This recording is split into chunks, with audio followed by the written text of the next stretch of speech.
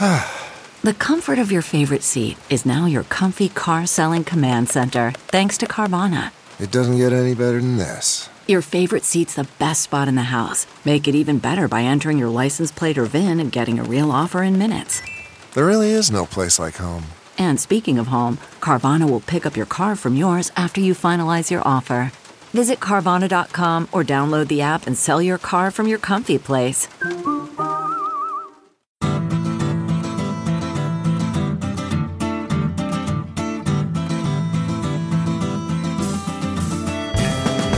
Welcome to the Cynical Podcast, a weekly discussion of current affairs in China, produced in partnership with SupChina. Subscribe to SupChina's weekly email newsletter, download our handy smartphone app, check out our growing network of podcasts, and of course, sign up for SupChina Access. More on that anon. I am Kaiser Guo, and I'm coming today from the Columbia School of Social Work in New York. Joining me here is a man with an advanced degree in antisocial work, Mr. Jeremy Goldkorn. Jeremy, greet the people, won't you? Hello, people. Let me just quickly talk about Access, give a little plug. So Access is our paid membership program, and you get a members-only newsletter. You get access to our Slack messaging channel where you can chat with our editorial team anytime you feel like it. And I just want to say that this next week we will be launching, this will probably be in the past by the time this podcast airs, but we are launching a moderated chat service with various experts in different subject areas on our Slack channel. So please join us there. That channel is getting really lively. There's all sorts of terrific discussion going on already. So if you want to hear what Jeremy thinks about Xi Jinping's new announcement or what I or some other smart people who are our members, Lots of really, really smart people who are our members. Yeah, absolutely. So please join us. So China's record in poverty alleviation is undoubtedly very impressive. It's generally not in dispute that China has, in the last several decades, contributed more than any other country to global poverty reduction. In certain circles, so if you say China or the Chinese government or, God forbid, the party has lifted X 100 million people out of poverty, you're going to get shouted down by people who insist that the leaders really did nothing more than get out of the way and let the entrepreneurial energies of the Chinese people do the rest. The fact is, though, there have been major government assistance programs, though whether these can be credited with lifting hundreds of millions out of poverty is another matter. Here with us to address this and other questions is Gao Qin, Professor of Social Policy and Social Work and Director of the China Center for Social Policy. Qin is author of an excellent book on the subject of social assistance in China, published just last year, called Welfare, Work and Poverty, Social Assistance in China.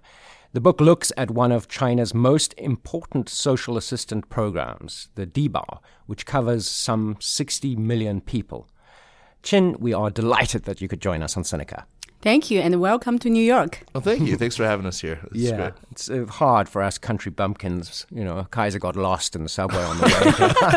I got on the wrong train. Sorry, I was late. Anyway, Qin, since this is your first time on Sinica, why don't you tell us a little bit about yourself, where you're from, where you went to school, and how you got interested in the subject of poverty alleviation? Wow, a profound question. Thank you. I'm initially from Shanxi, actually a designated poor county in Shanxi.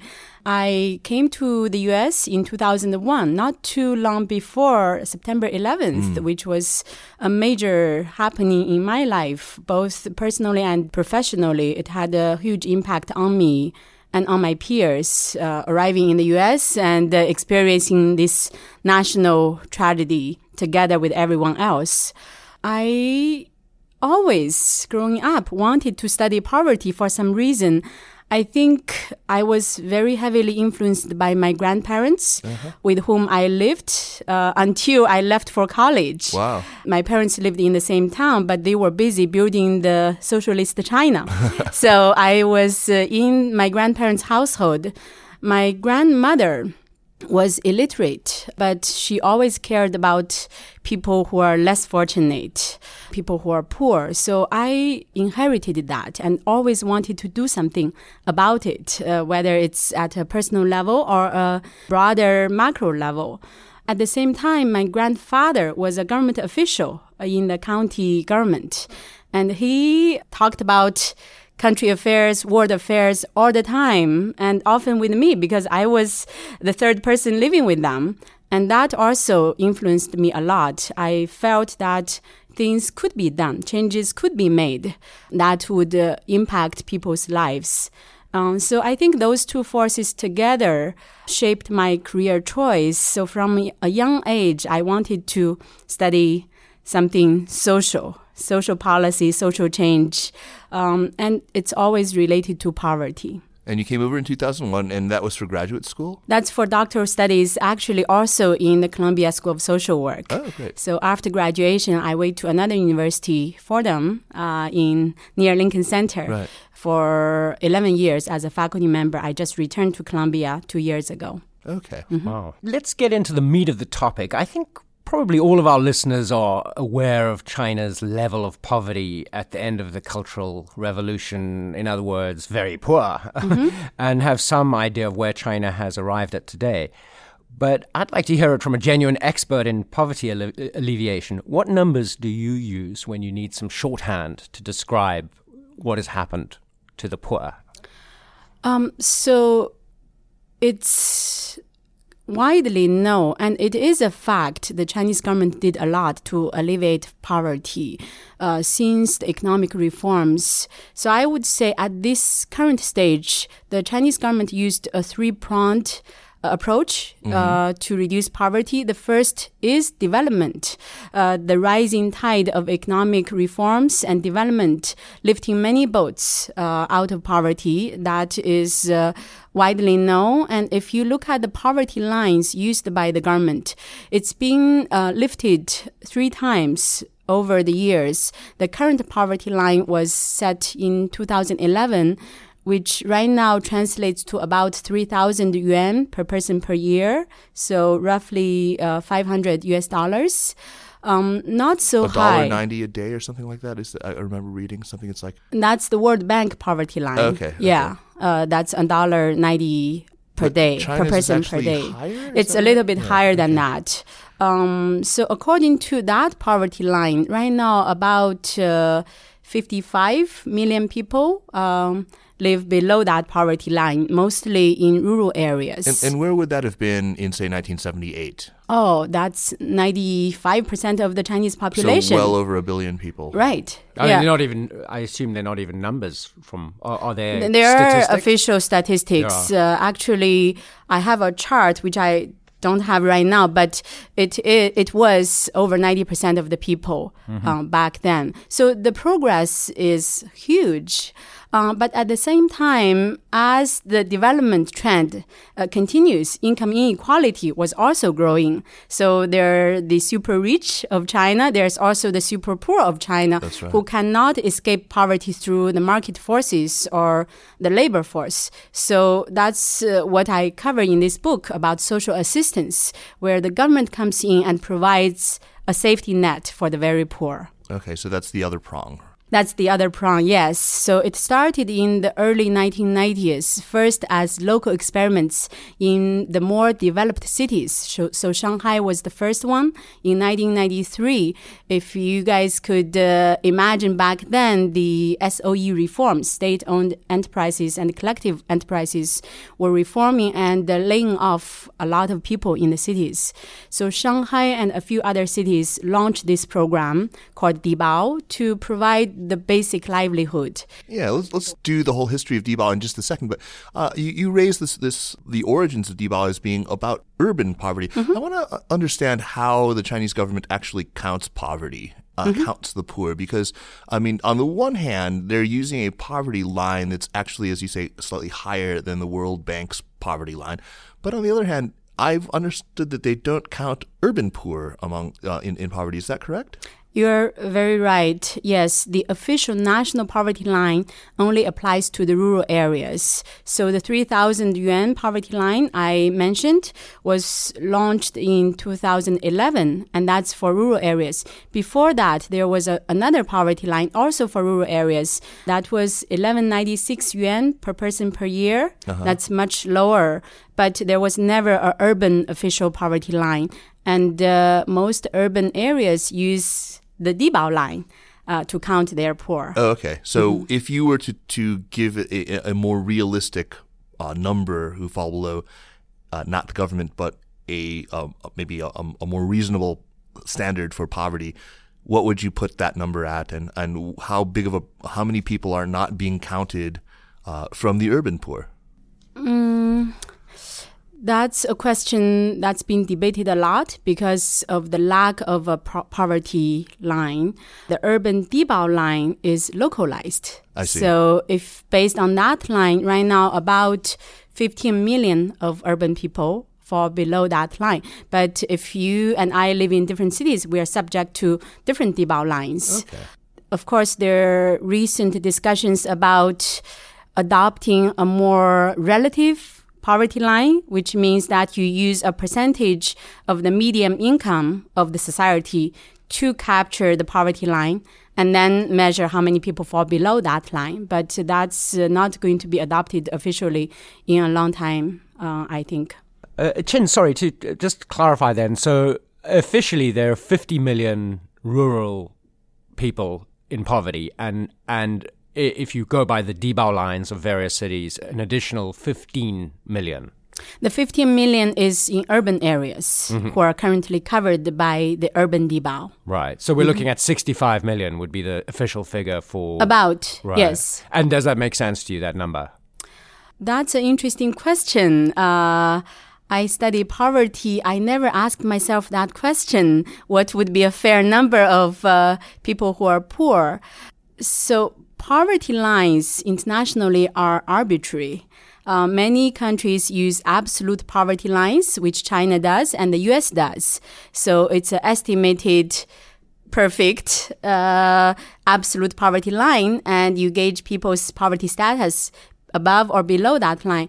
In the OECD countries, a relative poverty line is used. That is, the poverty line is adjusted according to the distribution of income in the society, and it's usually set at 50 or 60% of the median income in the society. And that could change the picture every year. So do you have a sense that if you did apply that OECD standard, and if you did sort of back of the envelope calculations, do you think that China is severely undercounting its poor? According to that standard, yes. Okay. Very much. So in the Dibao research, I did apply that line to compare against the official Dibao line and official poverty line results. If you use a relative poverty line, the results are much less promising. How like roughly, is it 100 million, 200 million? I mean, what are we talking about if we use a relative poverty line? I don't have the national estimation with me. Usually we apply that line to the Dibao population to see where they fall if we use a higher poverty line. But nationally, yeah, there must be some estimation. I don't have the numbers with me. Yeah. No problem. So then let's get back to the Dibao, the minimum livelihood guarantee. Can you give us a short history of the Dibao and tell us what the program does and doesn't do? So the Dibao is a typical means-tested welfare program that exists in many countries. People have to apply for the benefits, and if their income falls below the local Dibao line, they could qualify. And the benefits they get would be the difference between their income and the official local Dibao line. In terms of history, it started in 1993 in Shanghai because Shanghai was faced with a lot of layoffs from the state-owned enterprises, and the local government was worried about people protesting that would affect social stability. So they offered this protection, safety net for people to have something to fall back to. And back then also the local government had quite some autonomy to experiment with social policies, and Shanghai did that. Soon after, a few other cities, I think 5 or 6 developed cities also experimented. By 1999, all the cities in China adopted the policy, and that became a central government policy issued by the Ministry of Civil Affairs. So it was adopted nationwide in urban areas. Rural China also experimented with Dibao back then, but it was not until 2007 that it was adopted nationwide in rural areas. Wow, really? 2007? That's quite late. It's late. It's recent. How close are the parallels between welfare programs in the United States and Dibao in China? Are they comparable at all? They are quite similar in that their assistance levels are both low. They are both implemented locally, which means the local governments have a lot of say. In that regard, in China, the central government gives broad regulations and sets the rules, but the local governments have to commit a budget and also decide how they screen, how they implement the program. In the U.S., the most similar policy is called TANF, Temporary Assistance to Needy Families, which came through in 1996 through the U.S. welfare reform, which replaced the previous policy. The previous policy in the U.S. was that you could keep applying and getting the benefit as long as you qualify. But since 1996, you could only get it up to 5 years in your lifetime. So it was a big shift in the U.S. welfare policy that the idea is to promote work. People have to work and be responsible for getting the welfare benefit. But in reality, many states have even stricter rules about how the welfare program is implemented. And a lot more people couldn't benefit from either welfare or work. So in the U.S., it's a big problem as well. Thanks, Bill Clinton. Gao Qin, so tell us about the research that you did for the book, how you designed the research, what resources you had available, what kind of field work you actually did, what sorts of people you spoke to, and so on. Thank you. So this book really builds on my previous 10 plus years of research about Dibao. I was always interested in poverty and what solutions we could have. And having lived in the U.S. for quite some years and witnessing how the U.S. experienced this transition, I was interested in providing a comprehensive evaluation of Dibao's progress. So what I did mostly was to conduct large-scale national surveys and quantitative analysis by myself with my colleagues and also drawing from other people's work. I didn't quite do a lot of field work myself. Mostly I drew from other scholars who mostly do quantitative work. And they have done a lot of field work in both urban and rural areas to study Dibao. Did you find that you met with a lot of help or any resistance from local government officials or even provincial level or central officials? Not much. So again, I didn't personally do a lot of interviews. But from the other researchers who reported their findings, some talked to local officials, some even talked to central government officials, many talked to the Dibao recipients and local community members. I don't feel they had encountered a lot of resistance. Of course, some dynamics could be interesting. For example, sometimes you come into a community accompanied by the local officials, right? That would change the responses you get, possibly. But the scholars are open about that. They talk about it. I actually, over the years, talked to both central and local officials, and they have been very open, and they welcome the analysis and the suggestions. So that's been very encouraging. One side note is that across the different government departments, the Ministry of Civil Affairs, especially the department that oversees Dibao, has been very open in publishing Dibao data in terms of the number of beneficiaries, the funds allocated, the usage. And that's down to the county level. Very rich data. For scholars, it's been a great opportunity to really be able to use that data and provide an evaluation of this policy. That's great, that level of transparency. Qin, aside from Dibao, Dibao is obviously one of the most important government programs for addressing poverty, but what are some other poverty alleviation programs that exist alongside Dibao? And I find myself actually asking this question every day because for my sins, I scan, if not read, the People's Daily and Xinhua news agency's website every day. And for the last several years, for most of Xi Jinping's tenure, getting rid of poverty, eliminating poverty has been, a major story every day. Yes. And of course, there's this target to eliminate poverty by 2020. So, what are the other programs aside from Dibao? So I would say the third element, the other prong would be we missed out a prong earlier. Would be the targeted eradication of poverty in China by 2020. That's very much front and center in the current government's vision of China going forward. Before that, the Chinese government had long promoted different approaches or initiatives to target rural poverty. For example, as you both know, the 西部大开发 West Development Campaign was about trying to develop the West region. Lots of it is the rural areas. There was also the initiative to build a new socialist countryside, which provided agricultural livelihood subsidies to rural residents. There was also, you could categorize it as part of the welfare development, but the huge expansion of pensions and healthcare to the rural citizens during the Hu Wen era. That was huge. You don't necessarily can get the rural older people, younger people jobs, but you could provide social protection for them.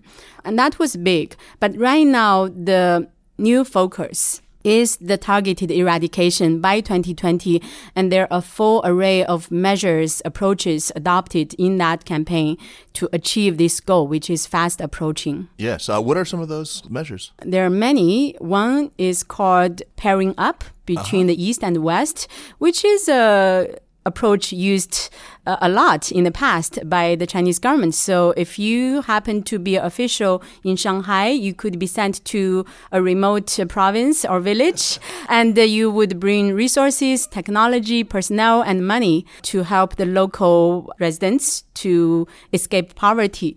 Another approach is e-commerce. So one characteristic of this new campaign is the mass mobilization of all elements of the society. So many private companies, including Alibaba, Jingdong, are participating. They build e-platforms for the rural poor to be able to sell their products to the outside world. So that's another channel. And in this approach, many financial organizations such as insurance companies, banks would also participate, giving favorable loans to local residents and communities. That sounds very enlightened. Jeremy, you'd probably agree that the Hu and Wen period in a lot of the minds of people who watch China is associated with this sort of more compassion about the plight of the rural poor. It was during that time where, agricultural taxes were abolished or consolidated. Also, the compulsory education law was passed. Yeah. So is that a fair characterization of Hu and Wen? Their general policy preferences were to smooth out unbalanced growth, right? I think so. I think that's a story that's not being paid a lot of attention to. I have a new article coming out in the China Quarterly exactly evaluating the social legacy of the Hu Wen era. Where I look at the set of policies we just talked about and how it affected the income distribution in the country. And it is true, those policies put together help to reduce income inequality during those 10 years. I missed those 10 years. I missed the last decade. The liberal goal, what did we call it? The golden age of Chinese liberalism under Hu and Wen. Many would counter that story. I encounter plenty saying who lacks charisma. So what? Right. So from my research, I use data, usually national surveys, to estimate what policy effects are there. And we see the hard evidence. Another side of this story, though, is the Hu Wen era also saw huge growth in income inequality. This is true, yeah. Which their social policies and other measures couldn't entirely curb. So in the end, you see progress. You also see this growing income inequality trend and also the wealth accumulation at the very top. So it's hard for people, both scholars and the public, to reconcile these two sides of the story. And it's a mixed story. Hey, Cynical listeners, I want to thank our sponsor, Casper Mattresses, really quick, and let you know that we've got a terrific promotion for you to help you get a good night's sleep and save big bucks. Get a Casper mattress delivered to your door for free with their wonderful 100-night risk-free sleep on it trial return policy and save $50. All you need to do to save $50 on a select Casper mattress is visit casper.com/supchina and use the promo code SUPCHINA, SUPCHINA, at checkout. Terms and conditions apply. Pleasant dreams. And now back to the show. Qin, so, we were just talking about this goal of eliminating poverty by 2020, which Xi Jinping, the Cosmic Life president, declared in 2017. I mean, that's 2 years from now. It's not very long at all. What role does Dibao have in this? And is this a realistic goal? So really, Xi Jinping initiated this targeted anti-poverty campaign in 2013, during a time when he visited a remote village and said, we have to achieve this. And in 2015... Oh, he set the date, 2020, back then. Okay. Yeah. And in 2015, the State Council officially adopted it. It's called the Battle Against Poverty, 打赢扶贫攻坚战. So there was a timeline, and it is coming up very soon. So right now, it's amazing. I have this chart showing that the official projection of poverty reduction is each month, 1 million people should be moved out of poverty. And by 2020, that number will be 0. Well, moving people out of poverty could just mean moving people from the countryside to the city, because as we noted earlier, urban poverty doesn't count. Is that part of what's That's very much part of the targeted anti-poverty campaign. It's called relocation or resettlement. So some rural residents are moved into nearby towns, usually not far away from their hometowns, and the government would build some new houses for them and move them in, and even give them a subsidy to launch their new life in a new locality. But that's been challenging, as you can imagine, moving to a new place and start anew.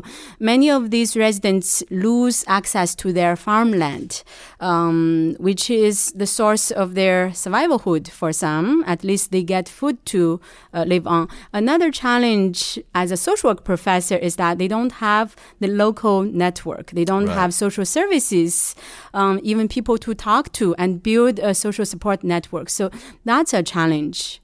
Another approach that's being used is to give people support, right? I give you money to raise pigs or chickens, and then you are supposed to build on it and earn enough money and escape from poverty. That could be a good start, but that's also challenging to sustain. Depending on people's skills, whether there could be a disease among the pigs or chickens. So it's not easy. So, Qin, just now you were talking about how social networks are really important especially when a family relocates from the countryside to a new town, and how that's lacking. I often hear from Chinese friends that there is a strong cultural dimension to the whole problem of poverty in China. That is, there's a strong sense of family obligation, and that sometimes translates into manifestations of poverty being maybe less obvious or less common even. Is there any, in your experience, is there any truth to that claim, first of all? Is there a lower likelihood of somebody in China just falling through the cracks and not being looked after by family? And how different is this in rural China, where presumably these kinds of ties are stronger, versus urban China, where often, as you say, they're lacking? Yeah, that's certainly an important point. There's a new, small but growing body of research looking specifically at stigma related to poverty in China, which was much ignored in the earlier period in research. I totally agree. There is such a factor that saving face is big in China, right? If your family members are suffering, not doing well, you probably don't want the public to know about that. At the same time, the socialist government claims this paternalist role of taking care of people's well-being. And as part of the Dibao application and screening process, people's names and financial resources are posted in the community. And similarly, in the targeted poverty eradication campaign, if you go to a a recognized poor household, in front of the door, there's a chart showing who you are, how old you are, what disease you might have, and how much money you are getting. That's quite humiliating, I would imagine. True. Some people, because of this, choose not to participate either in the Dibao or the targeted campaign. But in the targeted campaign, you may not have the final say of whether you want to participate or not, because the local officials are designated as the one who is responsible for moving you out of poverty. So you have to probably work together with them. So stigma is serious. At the same time, other people would say, well, I have needs and the government is responsible for providing to me. So there's also this pride of being taken care of by the government. In the rural areas, we see these villages with the older people and the younger people, right? Many migrant workers are away. That's right. And they deserve the support, right? They are less stigmatized than the working age or the able-bodied, that makes so-called. Yeah, so it's certainly going to be a challenge. One thing I do advocate for in my book is increased social services, childcare, senior care for these both urban and rural poor who need it. Many able-bodied Dibao recipients want to work, but they have to take care of family members. So they need not only the work support, but also the social service support. Chen, can you tell us about the means testing that's used to determine eligibility for Dibao, and what problems does that create? So Dibao's means testing, I call it a 2.5 test. So the first test is means, right? How much income you have. Localities, the local governments have some room to determine what are counted as income, right? Your regular income, your agricultural income, or remittance income. Some local governments also consider assets, whether you have a refrigerator or air conditioner. Automobiles, of course, is off limit.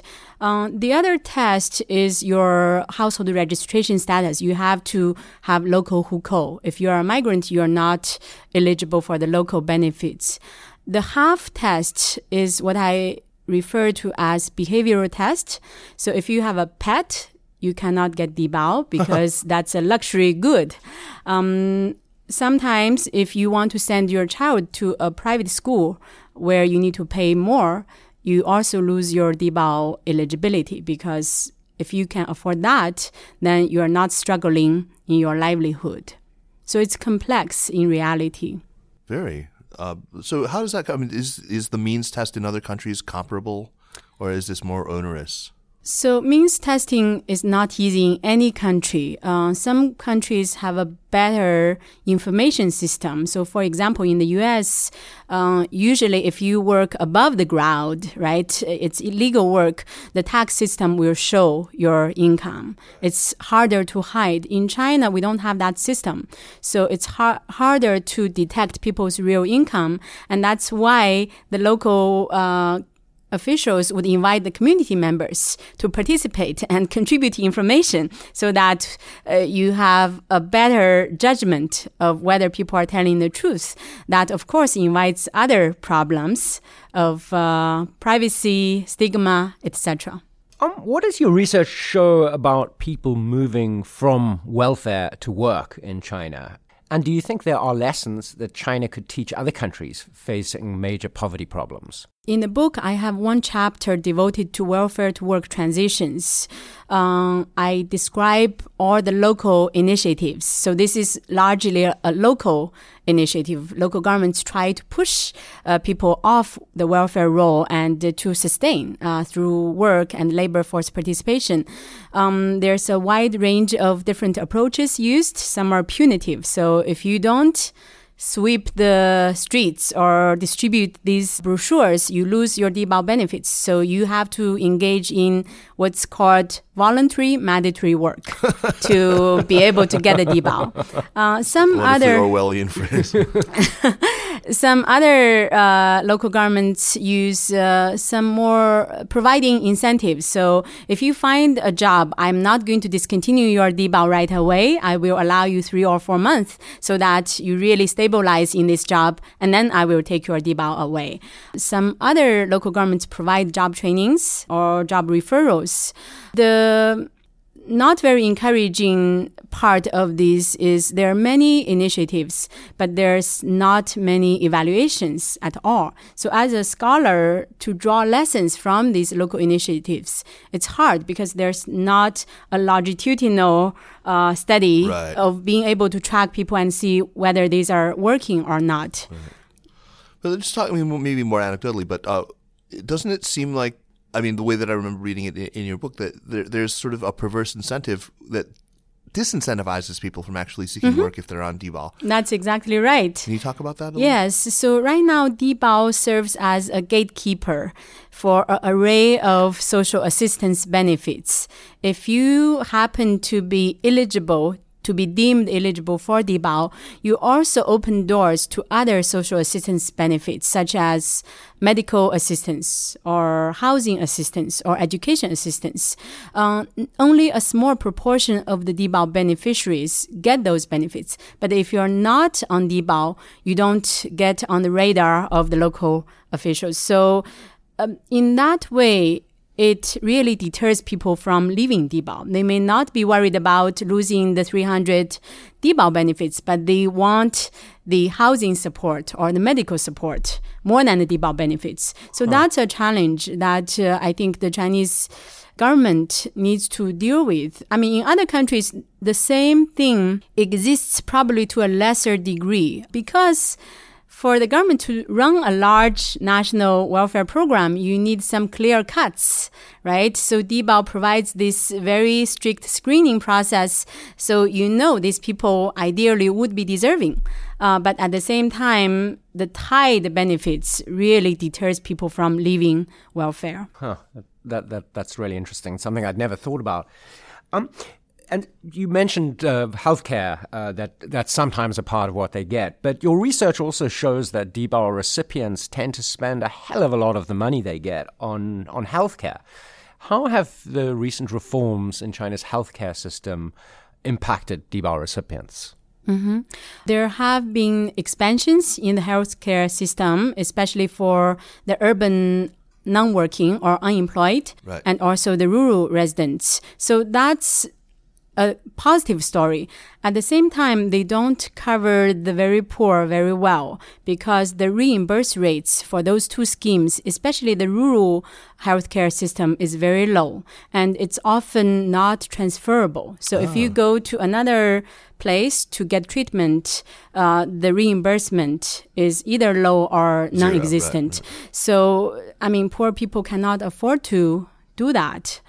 So yes, one of the key findings through my research and many others is that dibao recipients, supposedly they need to use the benefits to sustain their livelihood, right? That's the purpose. But many use the money to get health care. And other sort of human capital factors, right? Right. So in the urban areas, many dibao families use the money to invest in children's education in the hopes that they would somehow escape the poverty trap. In rural areas, however, we don't see that trend, which is also troubling and sad for me because in recent years, the returns to education in rural areas, rural China, is not very high. So many rural children would leave schools, drop out in middle school and pursue work opportunities. And these families probably rationally chose not to use the dibao money or other money to invest in the children's education.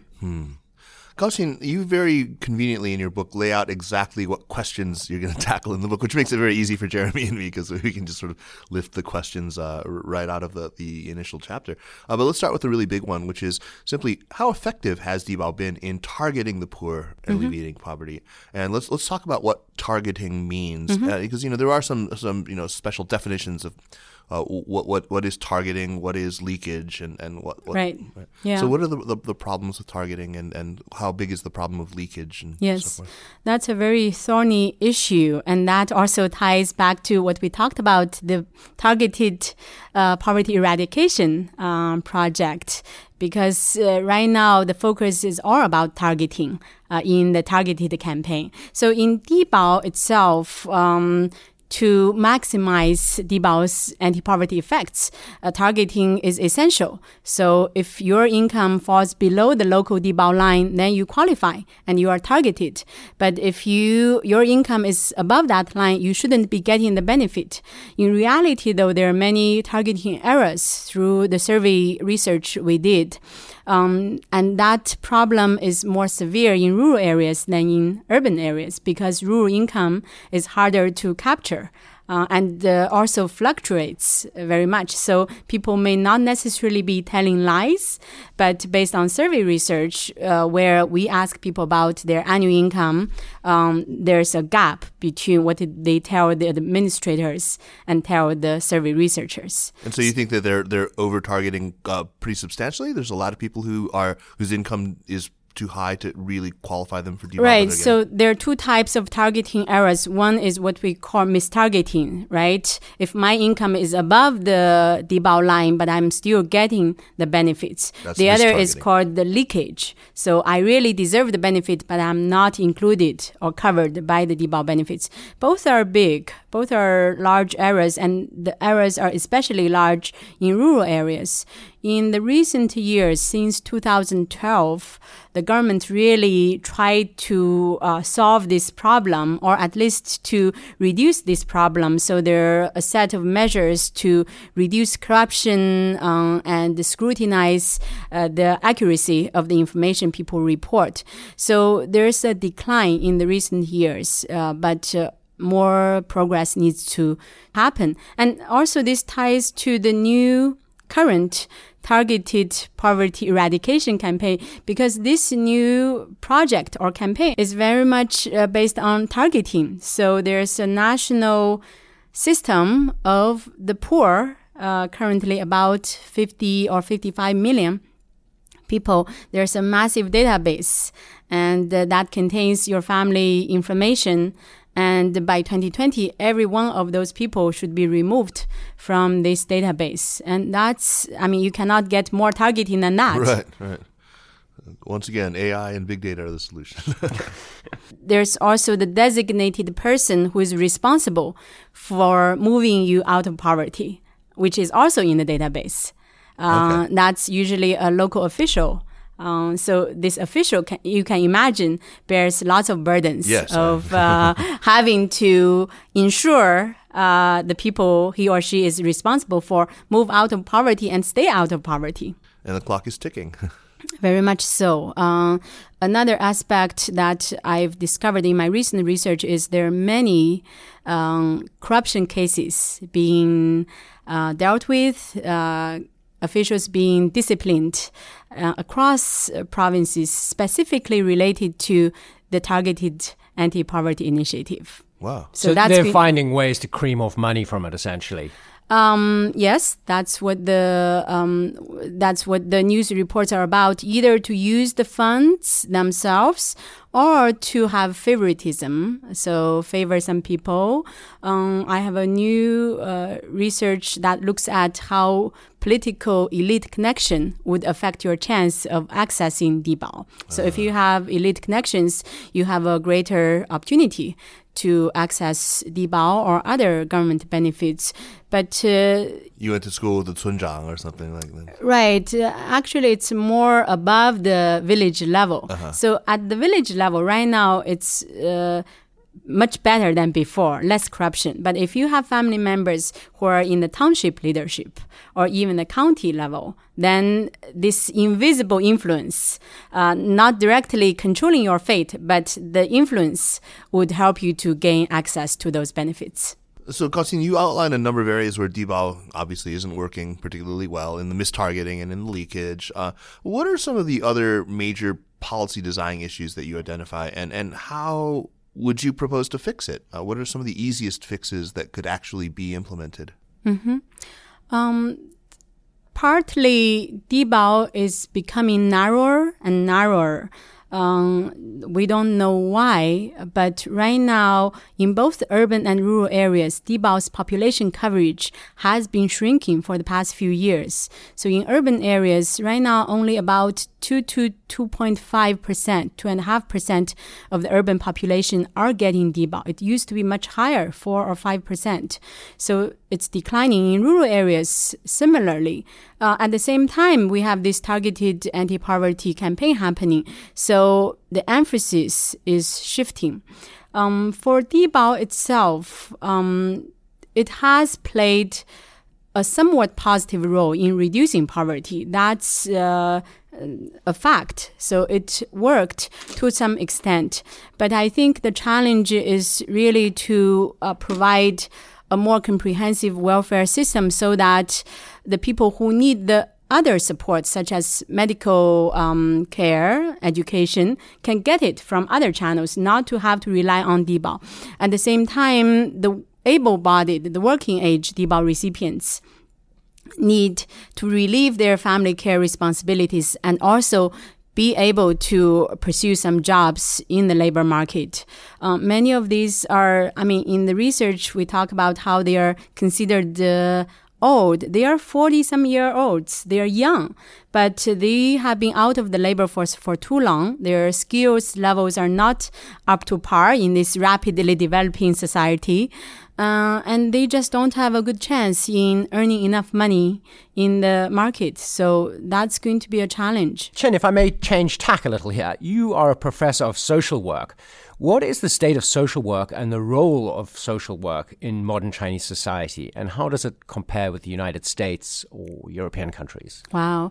Yes, I'm very proud to be a professor of social policy and social work. And we have an increasing number of Chinese students coming here to study. Right now, I think we have 10% of our student body in the master's program from China. Wow. That's wonderful. It's great. And it's a trend happening in other universities too. And I see their aspirations, they learn the skills, and they also gain the vision for helping to develop social work as a profession in China.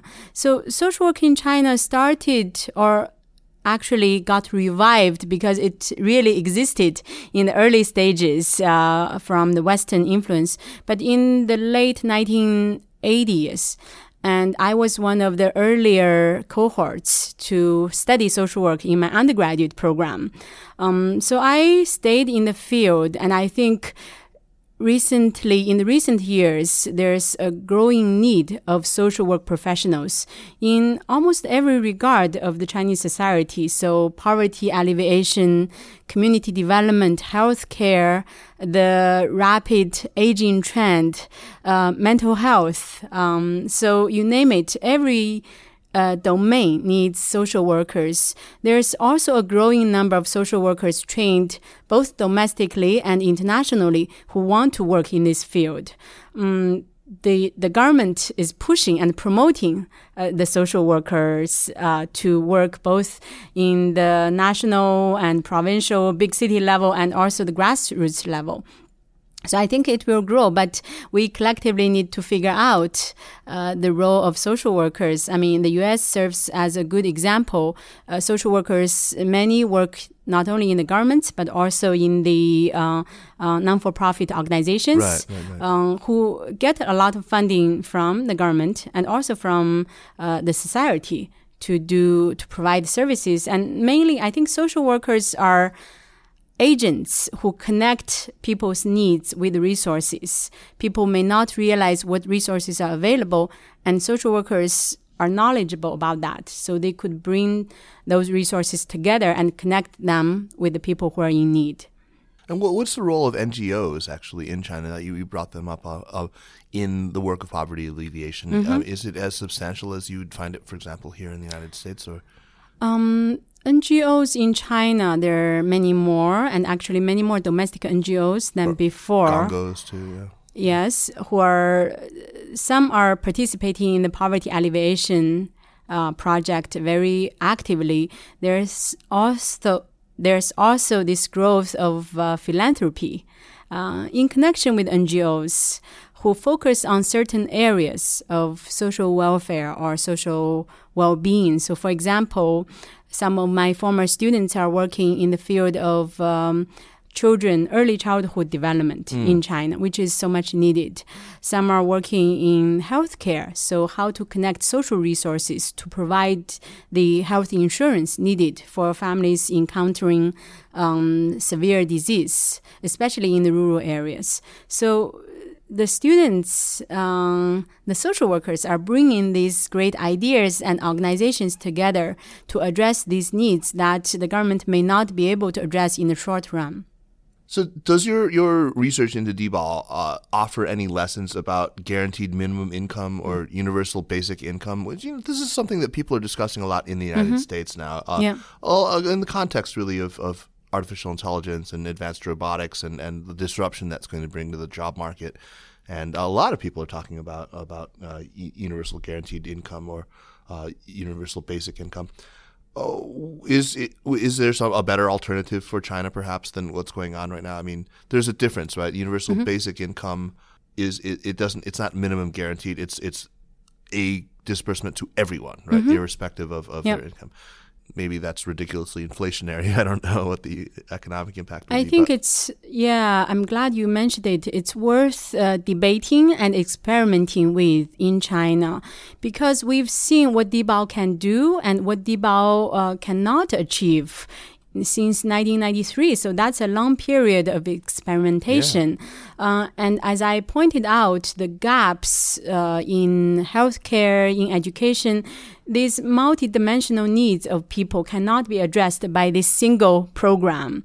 Another challenge I discovered in doing this book is the poverty trap that the children of these Dibao or poor families are kept in. They cannot see hope of escaping poverty and seeking a better life opportunity. And guaranteed income is a very good channel for that. If you don't have to provide a guaranteed income to everybody in this big country, which is impossible, but whether you could do something for the children, right, to help launch their future, that's a great idea to experiment with. And I think in the U.S., we are actually doing that. There's a multi-site experiment of giving children from low-income families a fixed income of, I don't recall whether it's $3,000 or $4,000, and then follow them for a few years to see how they will do, whether that will have a positive influence on these children and their families. I think in China, such experimentation would be beneficial, especially given all the challenges these rural and migrant children are facing, the lack of life opportunity. Interestingly, China in, I think, 2010 or 2011 had a national policy which provided a universal guaranteed income to orphans, which was a major breakthrough. It was later expanded to children living with HIV/AIDS. Unfortunately, we don't have a very good evaluation of how this policy has been doing. No longitudinal studies on this, right? No, even just pure snapshots, descriptive statistics we don't have. Maybe I should look into this. But that's example of a guaranteed income to a specific population very much in need.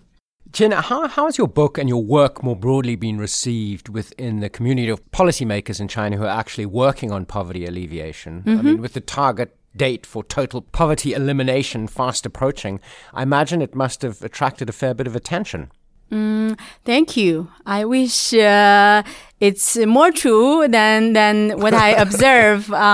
So yes, I've been invited to give talks in China and also around the world about this book. So it's been well received, and many officials and scholars welcome this debate, right? To really look at this program as a whole over time and see what's happening, what have worked, what have not worked, and draw lessons. So that's been a very positive experience for me. However, right now, at this point, there's no Chinese version yet. So the reach of the book is still limited, and I'm hoping that would happen sooner rather than later. Have you heard any feedback directly from anyone in the Minzhengju about this?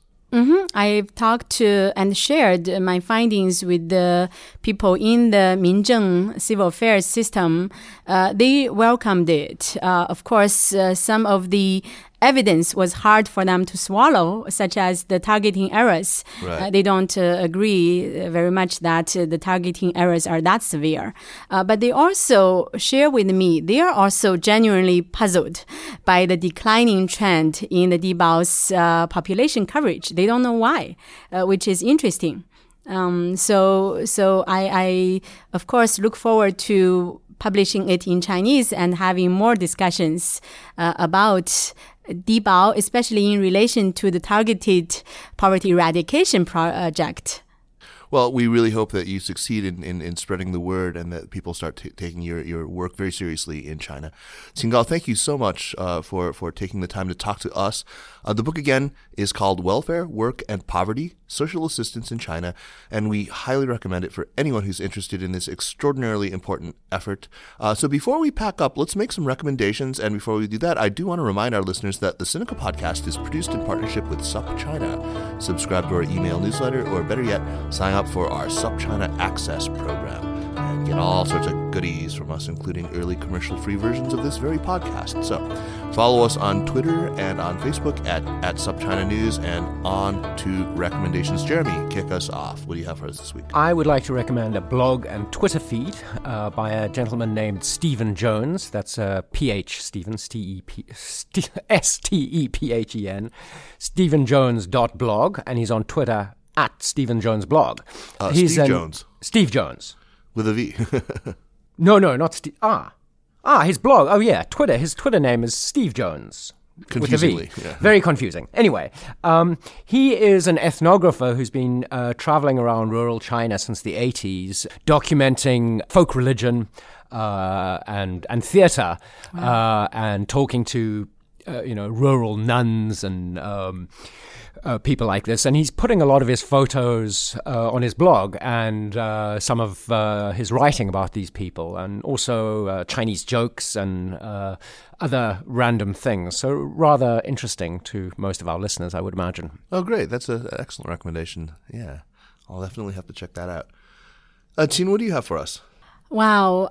I have many things on my mind, but I would recommend the profound book it's an autobiography by Nian Cheng. Probably you both read it, Life and Death in Shanghai. I read it many years ago, and I've been thinking about it quite a bit. It shows how human life, just an ordinary person, can be affected by the larger social, political happenings in the country. And she is an amazing woman and role model, how she managed the catastrophes in life, and also shares this story with us.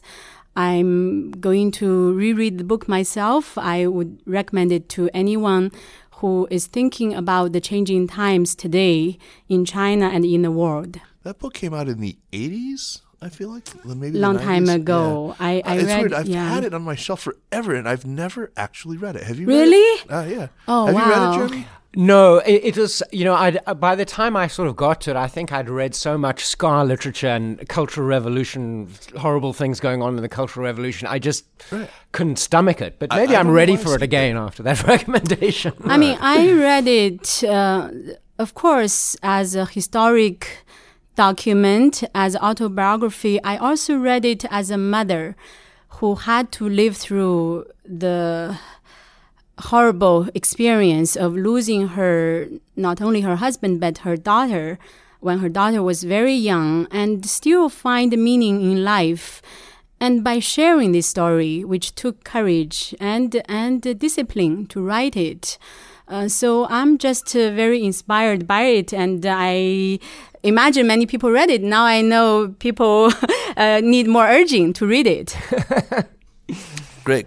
So my recommendation is so the biographer Ron Chernow has written some of the great biographies of American men, including, of course, George Washington. But his new one on Ulysses S. Grant is just phenomenal. I'm about halfway through it right now, listening to it on an audiobook, and it's a terrific audiobook. It's a 48-hour long audiobook. You can take it along with you on long flights. It's amazing. And Grant, I had known something about him. I'd read a lot about him in various Civil War books, but this takes it's from the entirety of his life. And his incredibly meteoric rise, it treats very, very squarely with with his alcoholism, and he reminds me. It's really funny. I mean, everyone who listens to this show probably knows I'm a fanatic for Three Kingdoms, but in Three Kingdoms there's one of the very important advisors to Liu Bei named Pang Tong, the young phoenix, and Grant reminds me an awful lot of Pang Tong. There's stories in there that just are almost exact parallels. It's really interesting. So I highly recommend it. It's incredibly readable, and he's a fascinating character. So yeah, so the new biography of Ulysses S. Grant by Ron Chernow. Mm-hmm. Wonderful. I mean, thank you, Gao Qin, so much for taking the time. It was just incredibly eye-opening to read about this and to chat with you here. It's opened my eyes still further. We look forward to checking back in with you as the target date for the zero poverty thing approaches. Wow. I'll prepare for it. Okay, great.